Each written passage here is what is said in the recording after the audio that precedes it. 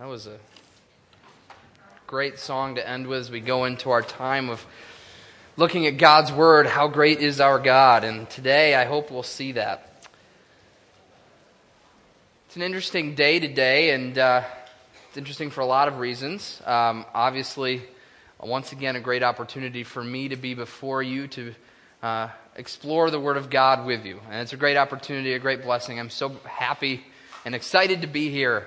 And yet also, it always carries a little bit of a weight with it. Like, I want to make sure that as we walk out today that we are truly changed by the Word of God. And I pray, and as we just prayed, that that would happen.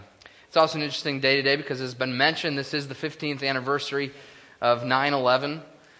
It's interesting, as I work with teenagers and college students, I'm always surprised that a lot of them don't remember it. And I was 16 at the time, and I remember it very, very clearly. And I remember it was in my AP history class.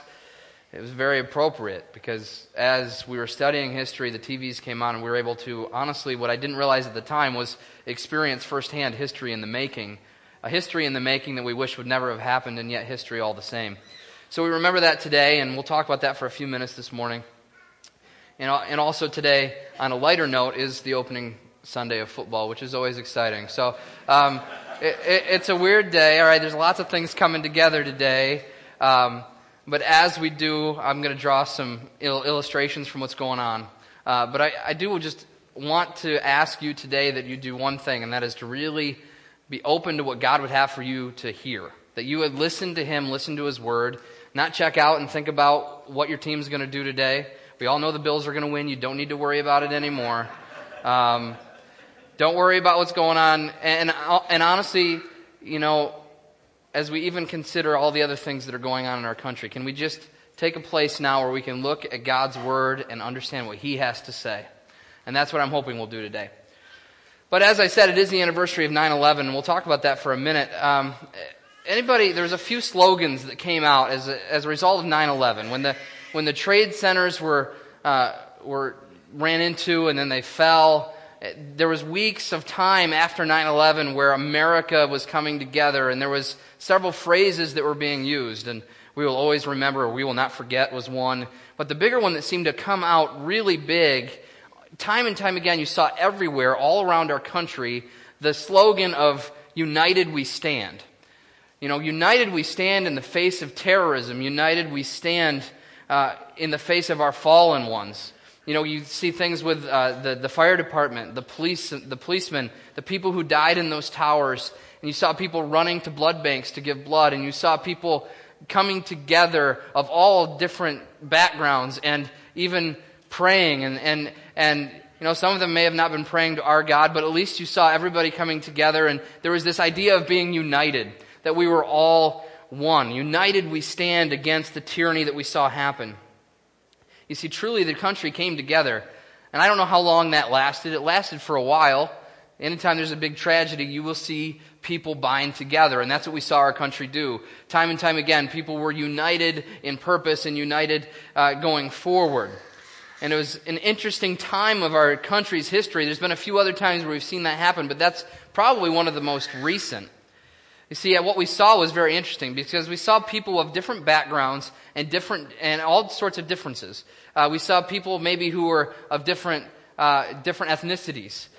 We saw people that were maybe different in their backgrounds in other ways, like maybe religion, even sexuality, economic standing, our political views, Democrat, Republican, Independent, anything in between. We saw all different people with all sorts of different outlooks on life, put those behind for a short time in order to unite against a common enemy. We saw unity that we hadn't seen in a very long time, and honestly, we haven't seen since. Actually, it's kind of sad today as we think about this idea of being united after 9/11, where our country was at that point, united together to fight terrorism, united together to support those who had been lost.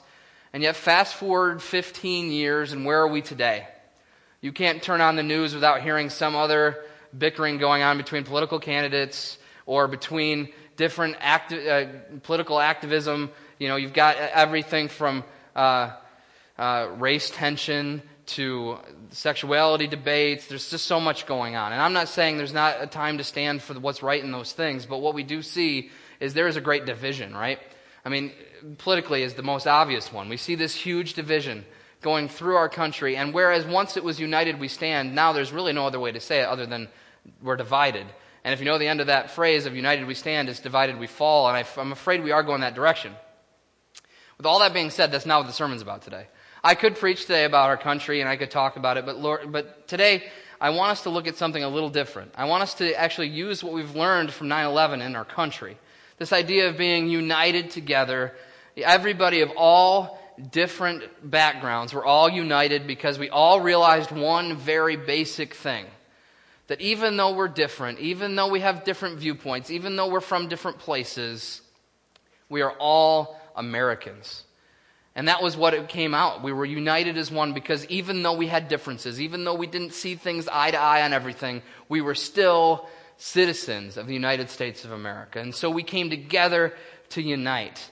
But yet, unfortunately, as I've said, I think today we see this unity as all but forgotten. It's all but forgotten as we see people time and time again fighting for themselves, fighting for their own interest, fighting for what is most important to them, and not considering what it means to be a part of the greater group of the country. And so we see that as a real problem as we face the future. We don't know where things are going. But it's interesting remembering 15 years ago where we were and now seeing where we are now. But unfortunately, and this is where I want to transition us to, and knowing all that about 9/11 and knowing about this united we stand phrase that was used time and time again and now has just been discarded, I want to shift our focus now to the unity that we as Christians are called to have.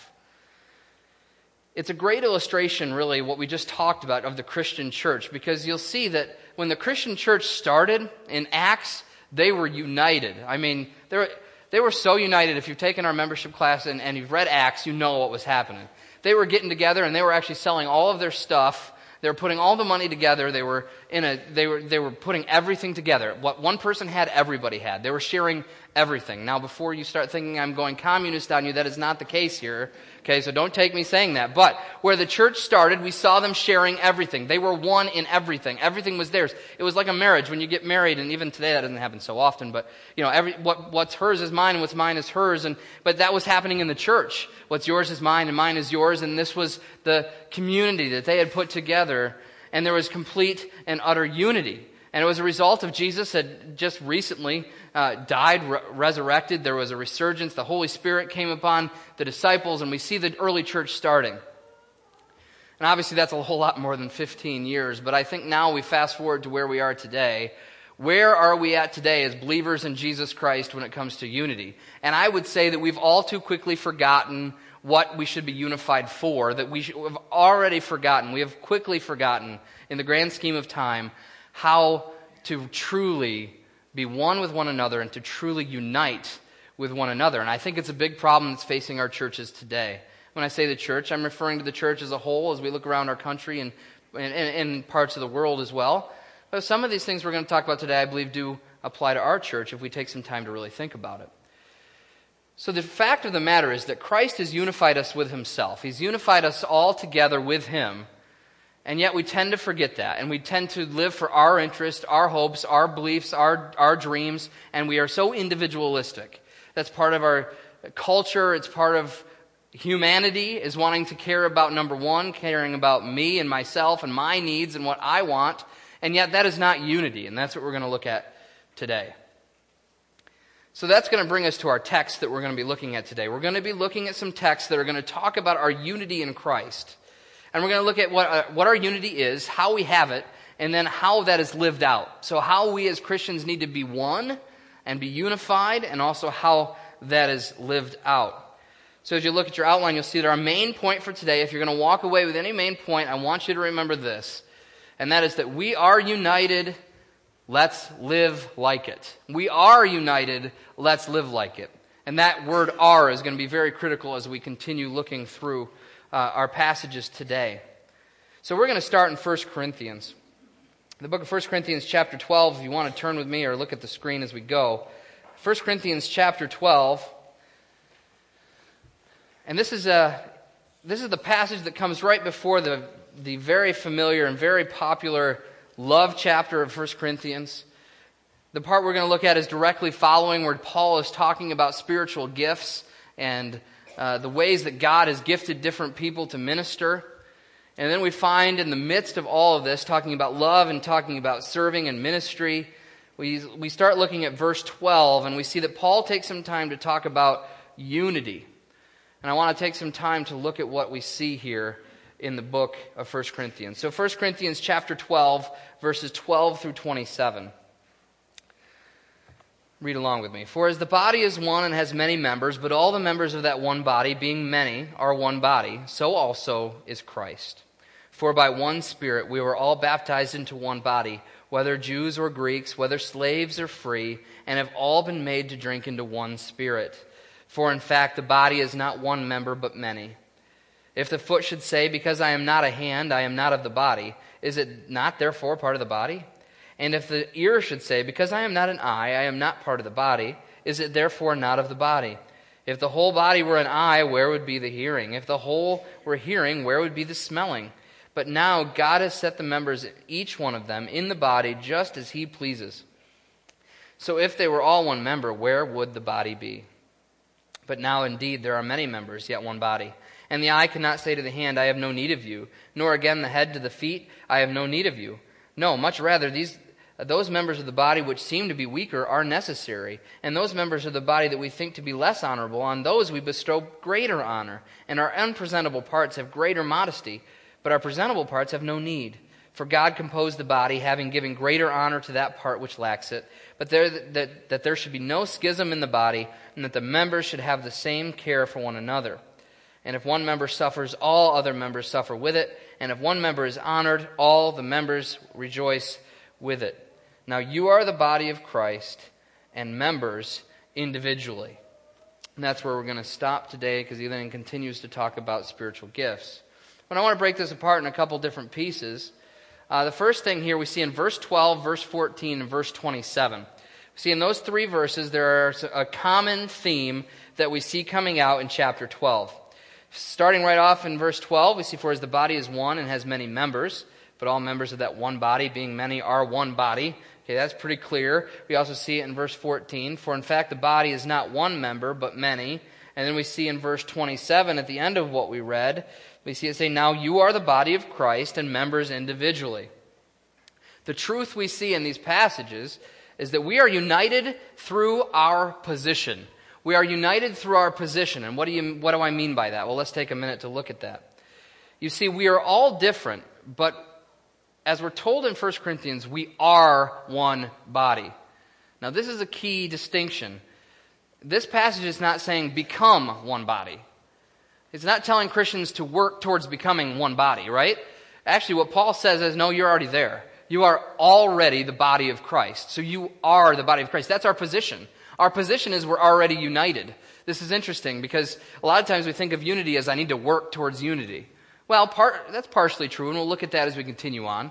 But in a Christian sense, more than just that we're working towards unity with one another, we already are united. If you know Jesus and I know Jesus, then we are united. We are together. We are one.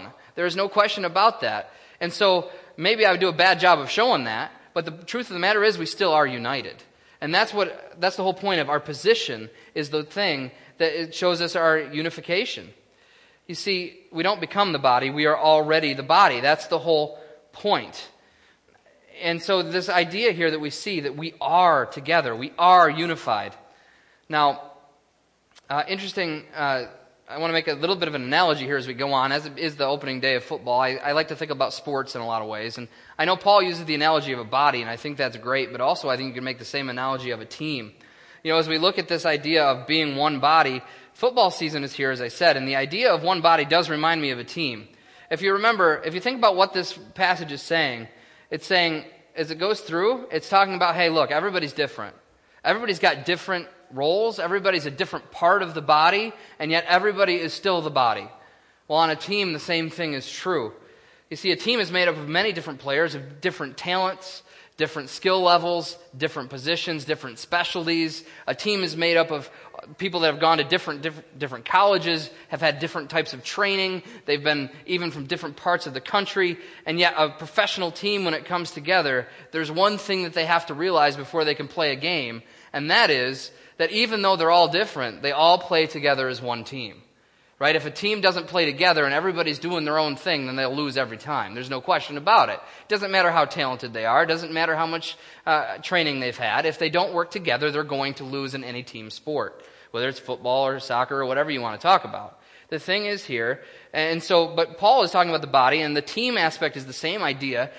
Everybody's different, and yet everybody is still one. It's a clear thing throughout Scripture that we are part of the body. We are different, but we are one. And since we are one, we should live like it. And that's the point. We have a position of unity. Well, where does that position come from? Verse 13. Verse 13 says, "For by one Spirit we were all baptized into one body, whether Jews or Greeks, whether slaves or free, and have all been made to drink into one Spirit." Now, a couple months ago, Dakota preached when he was here on internship, and he talked about the idea of baptism. Remember, if you were with us, you remember what he preached on. And he said, when we are baptized into Christ, or really literally when we are immersed into Christ, we become one with him and he becomes one with us. We have union with him. Really, we are in unity with Jesus. And we have that union with him as he has died for us. Now we've died to sin, and we are united to him as we are immersed in him through baptism. Now the baptism that's talked there is immersion. Remember, that's what the word means. So as we are immersed into Jesus, or in this case, as we are immersed into the Spirit, we are becoming one, and we have unity with Jesus.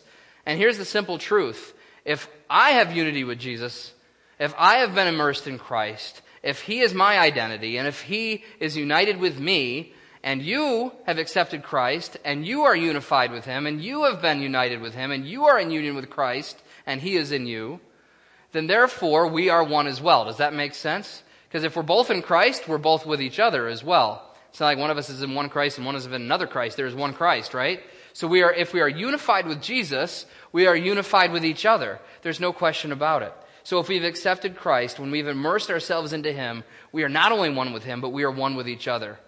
Now, if you take that truth and truly think about it, it'll change everything and how we relate to one another, because we are one.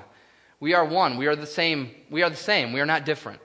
We are different in many ways, but we are one in Christ. And that can really change the way we view each other and the way we treat each other. I want you to think about that for a while. And part of that then goes into this next part that 1 Corinthians talks about. I'm not going to read all the verses again, but verses 15 through 25, there's a lot of words here. It talks about the body analogy, and talks about there's some parts of the body that can't say, hey, I'm not an important part of the body. You know, I'm not an eye, so I don't even really need to be here. Okay, and then goes on and he talks about the other side of things, and that is, I'm the eye, I don't need anybody else. All we need is eyes. Okay, and that doesn't make sense either. And that's what Paul starts talking about as he goes through here. You see, there's two things that are very clear here, and that is, no one is unworthy of our care, our time, or our concern. If you look at verse 25, after it talks about all these things, about every body part is important, even the ones that seem dishonorable are important, that's what God is telling us. Then it says that there should be no schism in the body, and that all the members should have the same care for one another. So at verse 25, he takes this whole passage where he's talking about the idea that there's none that are more important or less important than each other.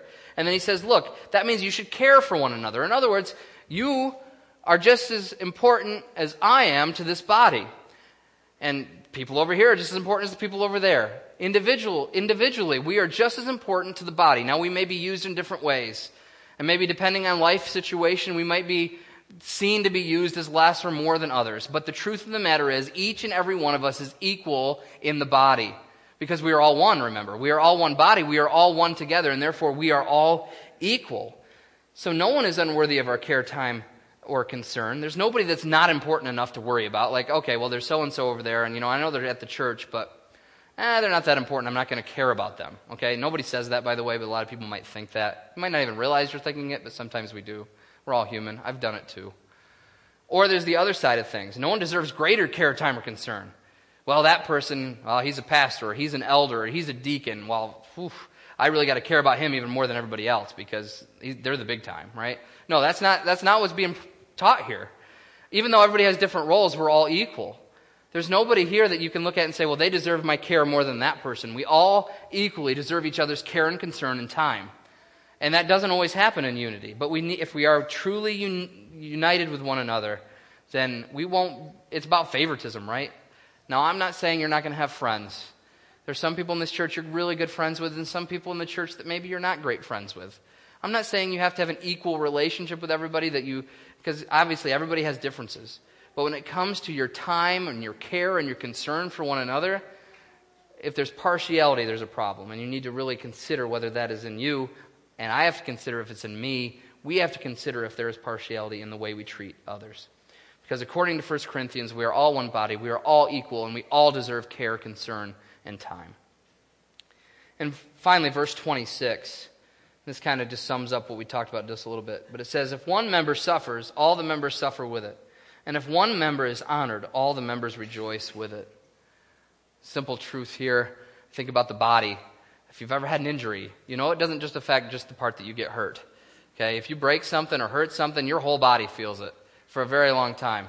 You break your nose, your eyes become black and blue, right? I mean, it's how things work. Your body, when it gets hurt, the whole body gets hurt.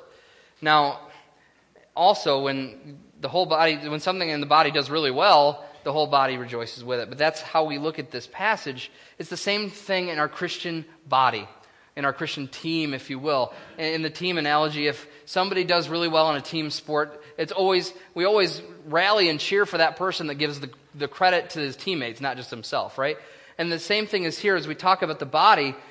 We understand that what is true of each other is true of us. So whereas we learned from the sermon with Dakota that what is true of Christ is true of us, it's also what is true of you is true of me. What is true of me is true of you. If I'm hurting, I hope you're hurting with me. If I'm rejoicing, I hope you're rejoicing with me, and vice versa.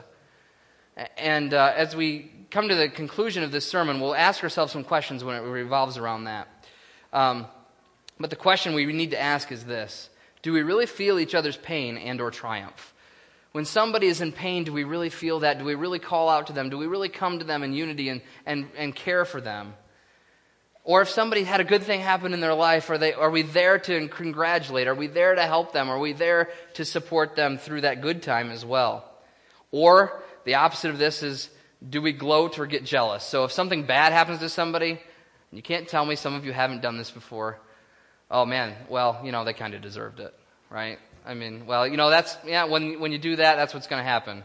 Or if you feel deep down inside, well, I know they failed there, and I know they're hurting, but you know what? At least it wasn't me, right? We've all been there at times. Maybe not all of us. Maybe I'm just a terrible person, but we've all been there at times. Or do we get jealous? Something good happens for somebody, and we should be excited for them, but instead, deep down inside, we're like, why can't that be me? Why can't I have that? Why can't good happen to me like that? And it happens, right? Because we're human. But let's fight against that, and let's ask God to help us to rejoice with each other and to mourn with each other here as we look at this passage, that we would suffer with one another and also honor one another. And that is a true statement from Scripture. As one, we are united. We are one with each other. Let's live like it. So we are united in our position, the fact that we already are the body of Christ, but we are also united for a purpose. We are united for a purpose. As we turn the page into Ephesians is where we're going to be. Just a few books over. Ephesians chapter 4. We're going to start in verse 1. Ephesians 4:1. We're going to look at this next thing, that we are united for a purpose. So we are united by our position, but we are also united because we have the same purpose. Simply, as we are continuing to talk about this team thing, like the purpose of a team, there's one purpose a team has, I hope, and that's to win, right? They want to win the game, and they all have that same purpose. If you've got half the team that says, I'd really like to lose today, then you're going to lose, right? I mean, we've actually seen that happen sometimes where there's been conspiracy theories, at least, where people will actually throw games in order to get money or because they bet money or somebody else bet money, and those make us very angry because the idea of a team is we're all here to win. Right? And as the body of Christ, we all have a purpose. But what is that purpose? Well, let's take a minute to look at that. In Ephesians chapter 4, verses 1 through 3, I want to just break this down in pieces here. 1 through 3, I, therefore, the prisoner of the Lord, beseech you to walk worthy of the calling by which you were called, with all lowliness and gentleness, with long suffering, bearing with one another in love, endeavoring to keep the unity of the Spirit in the bond of peace. What are we called to do? What is our purpose? Well, we are called to walk worthy. We are called to walk worthy in our calling. See, before all of this, in Ephesians, the first 3 chapters of Ephesians basically outlines the gospel. It outlines what Christ has done for us and our position in Christ. And it tells us that we've been chosen from the foundation of the earth, and goes through and talks about our relationship with God and how that looks and what He has done for us and how we have responded to that call. And then we see this word, therefore. And yes, of course, as you've heard many times, therefore is always there for a reason, right? So this therefore that we see is in response to all that Paul has said in Ephesians, the gospel, that we've been saved, that we have identity with Christ. And so what then he goes on and says, that you need to walk worthy of the calling which you've received. Walk worthy of the gospel. So our purpose as a body is to walk worthy of the gospel. We are called to walk with love in unity, because then it goes on and talks about love. So we walk worthy of the calling, but then what does it say? How does that work out? Well, our calling, we walk worthy of our calling in lowliness, gentleness, long-suffering, bearing with one another in love. So we see here, if we're going to walk worthy in our calling of the gospel, what that looks like is we are called to walk with love in unity. That is the calling that we have placed upon ourselves, that God has placed upon us when we come to know Him and we join the body of Christ. We now have a calling that is to love one another, to bear with one another, to be gentle with one another, to be humble with one another, to be patient with one another. And then it goes on in verse 3, this idea of unity, and it says, endeavoring to keep the unity of the Spirit in the bond of peace. Once again, this is an interesting word here, keep, right? It doesn't say achieve. It doesn't say you need to go and become unified. It says, no, keep the unity. Because once again, what we just looked at, we already are united. We have the position of being united with one another, and therefore keep that by being peaceful. So our love and our peace is what we're called to do. To be worthy of God's calling in our lives is to love one another unconditionally. And the doctrine of Ephesians that we've seen in the first 3 chapters leads us to walk in unity. We walk in love and we walk in unity together. That is our calling. You see, this is very interesting as we look at this passage.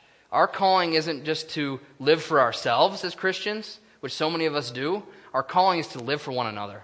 That's really what this passage is saying. That is our calling. The gospel should not only save you and cause you to have hope in Christ, but it should also bring us together as we live for one another. And that's verse 3 through 6 as we continue to talk about this keeping of the unity. And we don't want to interfere keeping the unity by having a lack of peace. Verses 3 through 6, I know we already read 3, but endeavoring to keep the unity of the Spirit in the bond of peace, there is one body and one Spirit, just as you were called in one hope of your calling. One Lord, one faith, one baptism, one God and Father of all, who is above all and through all and in you all. So here we're once again reminded of our unity, right? I got ahead of myself a little bit. So we are called to keep unity. It's already there. We just need to make sure that we're not interfering with it by a lack of peace. So it's already there because of why? Well, because we're one body. It says this again in Ephesians. We're one body. We're of one Spirit. We are called in one hope. We have one Lord, we have one faith, we have one baptism, we have one God, and this God is above all and through us all and in you all. See, once again, our unity with God equals our unity with one another. It's important we understand that concept. So we need to keep that unity that we've already received through our relationship with Christ. And then we see through verses 7 through 16. If we read those real quickly, in verses 7 through 16, but each one of us has grace that was given according to the measure of Christ's gift. Therefore, he says, when he ascended on high, he led captivity captive and gave gifts to men. Now this he ascended, what does it mean that he also descended into the lower parts of the earth? He who descended is also the one who ascended for above all the heavens, that he might fill all things. And he himself gave some to be apostles, some prophets, some evangelists, and some pastors and teachers, for the equipping of the saints for the work of the ministry, for the edifying of the body of Christ, till we all come to the unity of the faith and of the knowledge of the Son of God, to a perfect man, to the measure of the stature of the fullness of Christ. What then that we should no longer be children, tossed to and fro, carried about with every wind of doctrine, by the trickery of men, and the cunning craftiness of the deceitful plotting, but speaking the truth in love, may grow up in all things into him who is the head, Christ, from whom the whole body, joined and knit together by what every joint supplies, according to the effective working on which every part does its share, causes growth of the body for the edifying of itself in love. Wow, there's a lot there, so let's take a minute to unpack it.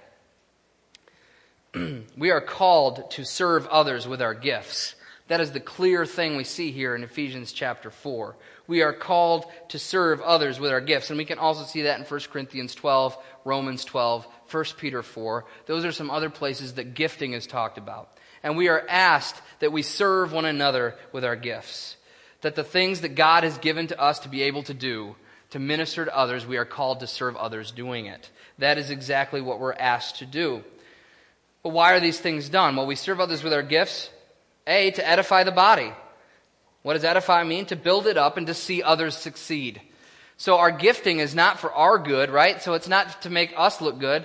We don't come up here and do things like we're not playing music if you're on the worship team, or I'm not preaching, or whatever it might be for our good, to make ourselves look good. At least we shouldn't be. We're doing it so that others will be benefited, so that we will serve others. Others will be built up, and others will succeed. We see that in verses 12 and 16 here in this passage. And we see in verse 12, it talks about the fact that prophets, evangelists, and pastors and teachers have been called. But then it says, what for?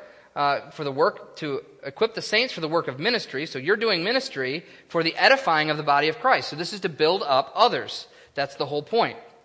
But not only is it to edify the body, but in verse 13 we also see that we serve one another in order to unify the body. Now you say, well, that's weird. Didn't you say we're already unified? Well, yes, that is very true. But yet, even when we are something, that doesn't mean we live it out all the time, right? I mean,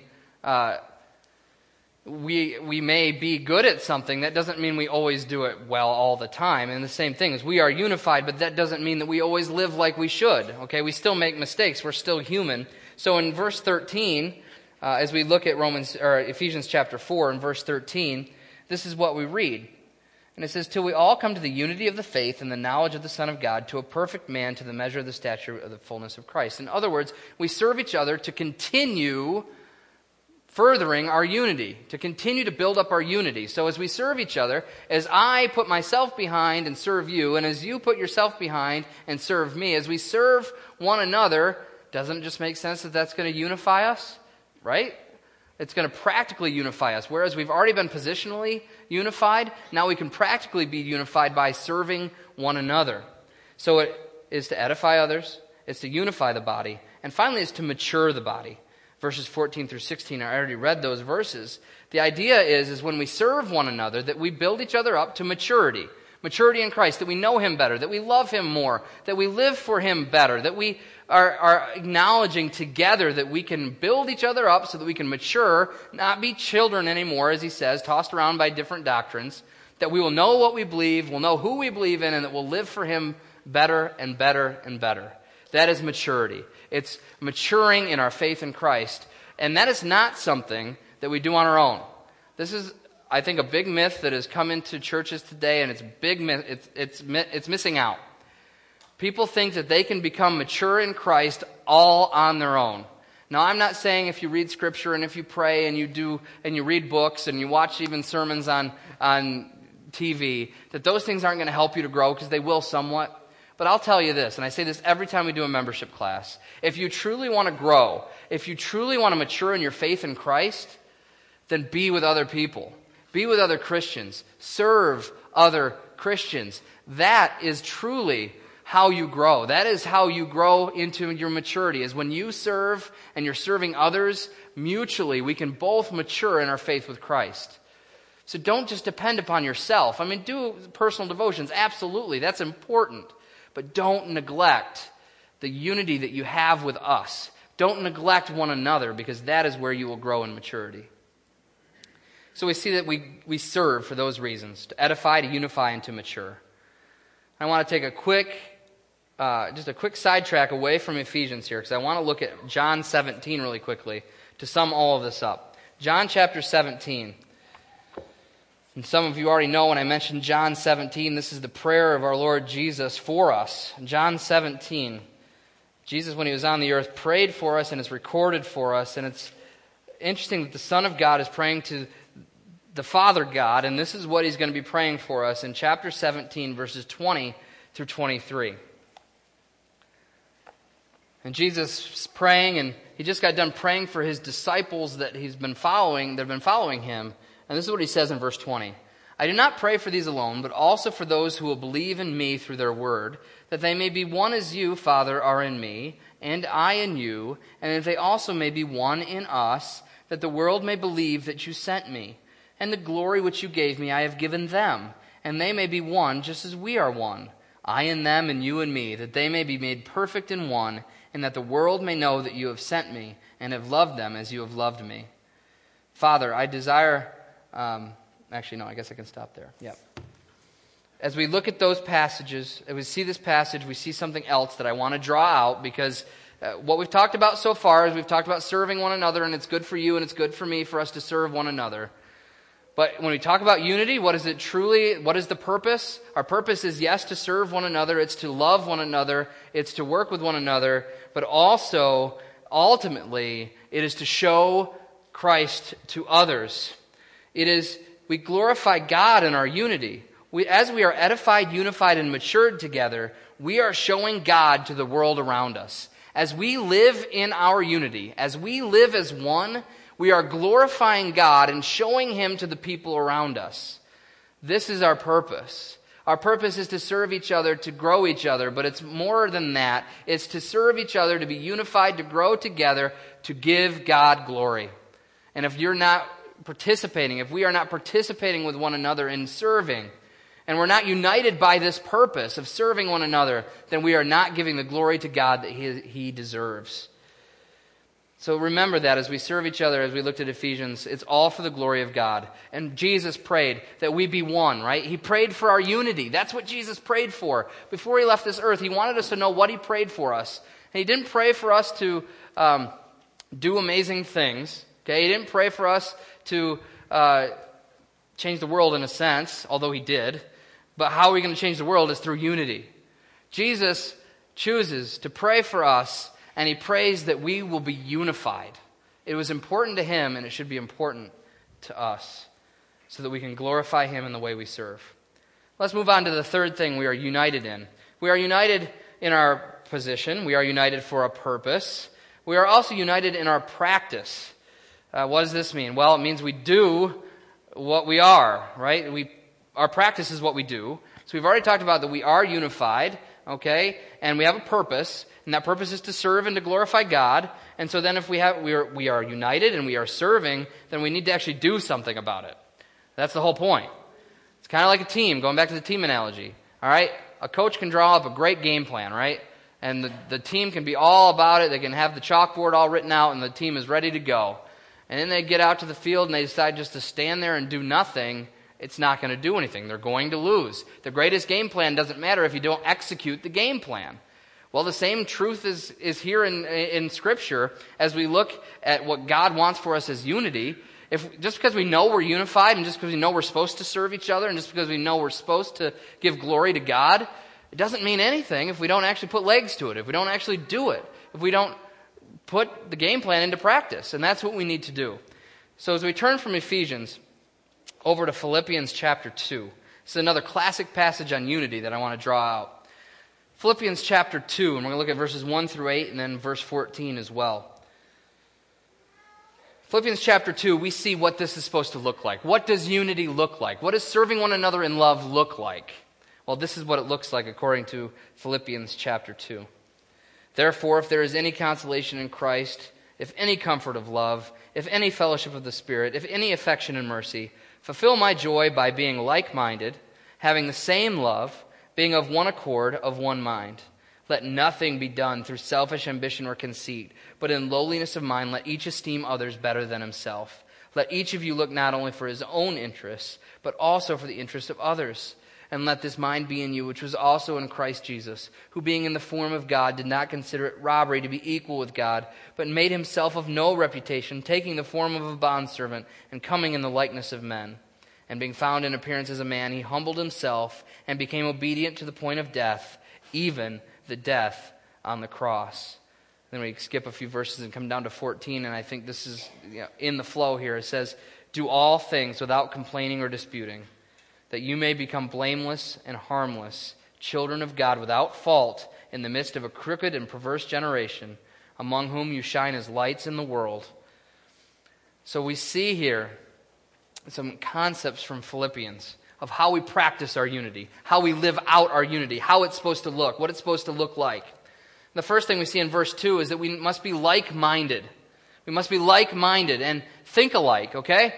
But wait, let's stop right here. This does not mean that we always have to agree on every single thing, whether it's something trivial or even something somewhat important. As long as we agree on the main points, that Jesus is God, Jesus is the only way to salvation, and there's some foundational truths there that we can't go away from. It's not that we never disagree with each other on anything. It's not like we don't disagree whether we're going to put green or blue carpet down. It's not about that, okay? There may be some disagreements, but being of one mind is that we all have the same attitude.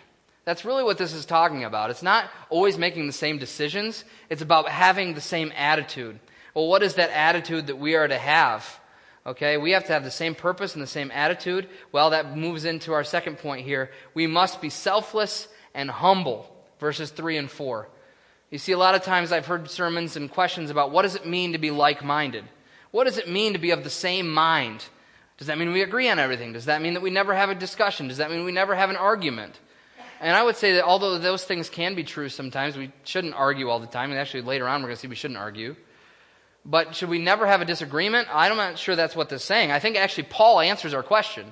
Paul answers what it means to be of one mind. And what is that? Well, he says, let nothing be done through selfish ambition or conceit, but in lowliness of mind, there's that mind word again, let each esteem others better than himself. Let each of you look not only for his own interests, but also for the interests of others. So we look at these two verses, and then he goes on in verse 5 and says, let this mind be in you which is also in Christ Jesus. He's using the same idea of a mind, that we're of one mind, we're of one attitude. In other words, that we are one-minded in the sense that we will be selfless and humble. This is what our mindset should be. We should be looking out for the good of others, not for ourselves. That's what unity looks like. Unity looks like me caring more for you than I care for myself, you caring more for me than you care for yourself, two other people looking at each other and caring about each other more than we care about ourselves. And I would say this sadly does not happen enough in our churches because we are individualistic and we are human and we want to look out for ourselves. But what does Paul say? What does God tell us here in Philippians? It says, be of one mind. And what that one mind is that you care about others more than yourself. That you are humble, that you put yourself lower than other people, and you say, my interests, my needs, my wants, my desires are not as important as yours. That's unity. That's what unity looks like. If you want to know how to live out the unity that we already possess, it's to put others first. That's love, right? That's service. That is humility. It's putting others first. We need to be selfless and humble. And if we can do those things, that is being of the same mind. So if I'm selfless and you're selfless and you're selfless and you're selfless and we're all selfless together, we're going to be looking out for each other. So you know what that means? I don't have to look out for myself. You see, we think that we're so contained in and of ourselves, but yet we need each other so desperately. So let's look out for the needs of each other. That is what unity looks like.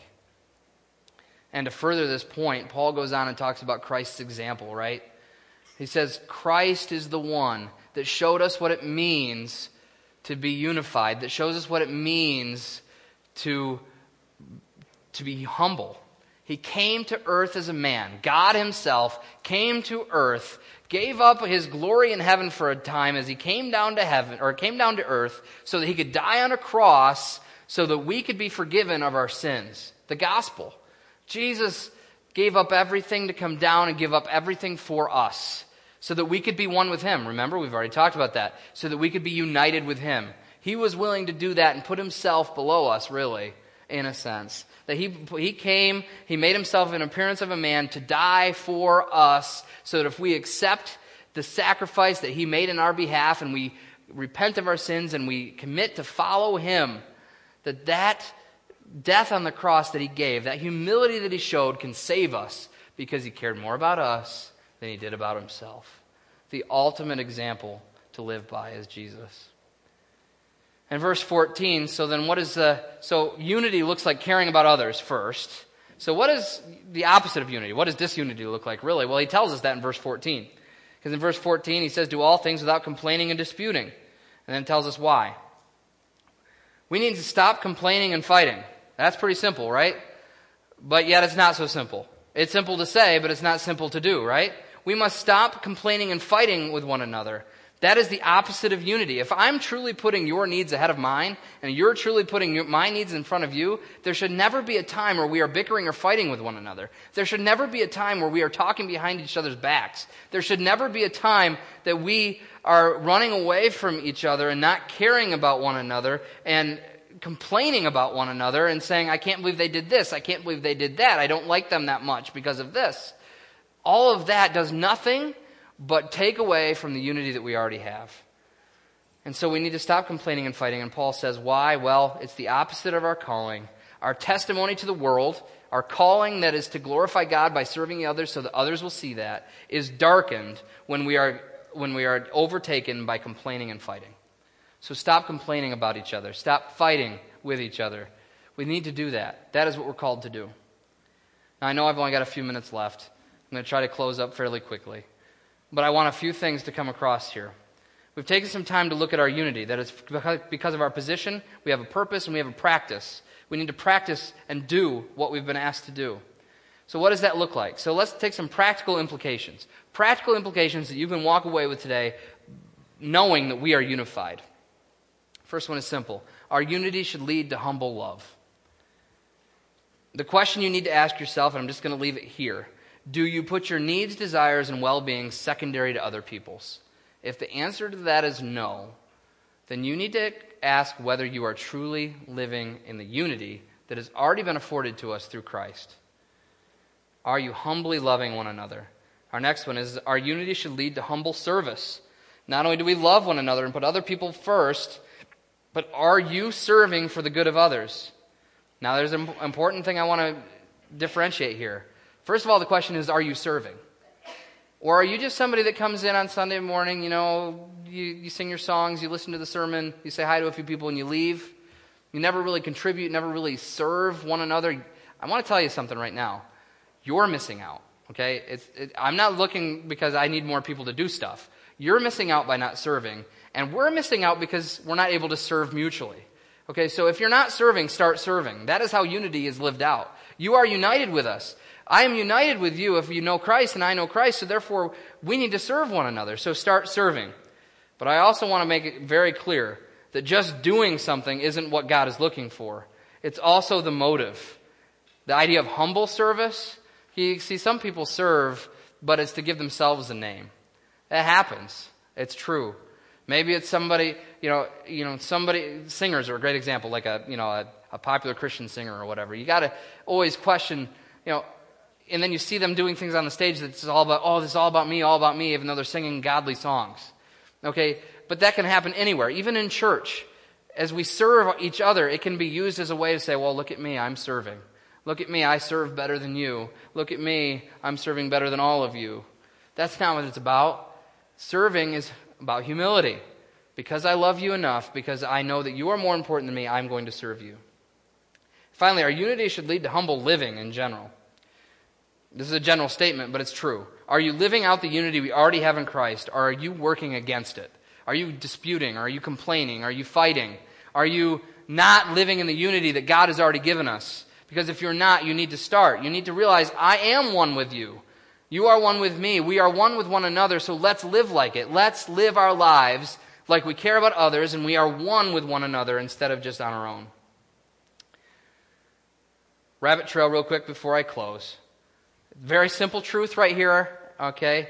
We can't live out our unity unless we are with each other. This makes sense, right? You can't live out your unity. You can't serve one another if you're not with each other. So this is my time. I get to say, come to church. But I'm not just saying it because it's a legalistic thing. If you're not here, you're not a good Christian. What I'm saying is this. We are united, and when you're not here, I am missing a part of me. See, it's not just about you. Oh, I'd rather do this today, so I'm not going to come to church. It's not just about you. It's about us.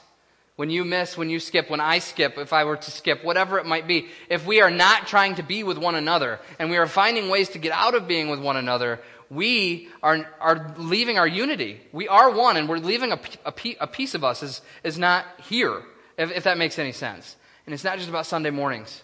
I would love to see more people involved in ABF, more people in home groups, more people serving at our kids' ministries, all those things. But like I said, not out of legalism, not out of saying that if you're not here serving, you're a bad person or you're not a good Christian. That's not what it's about. What it's about is we are one, and I want you here with me because we are one with one another.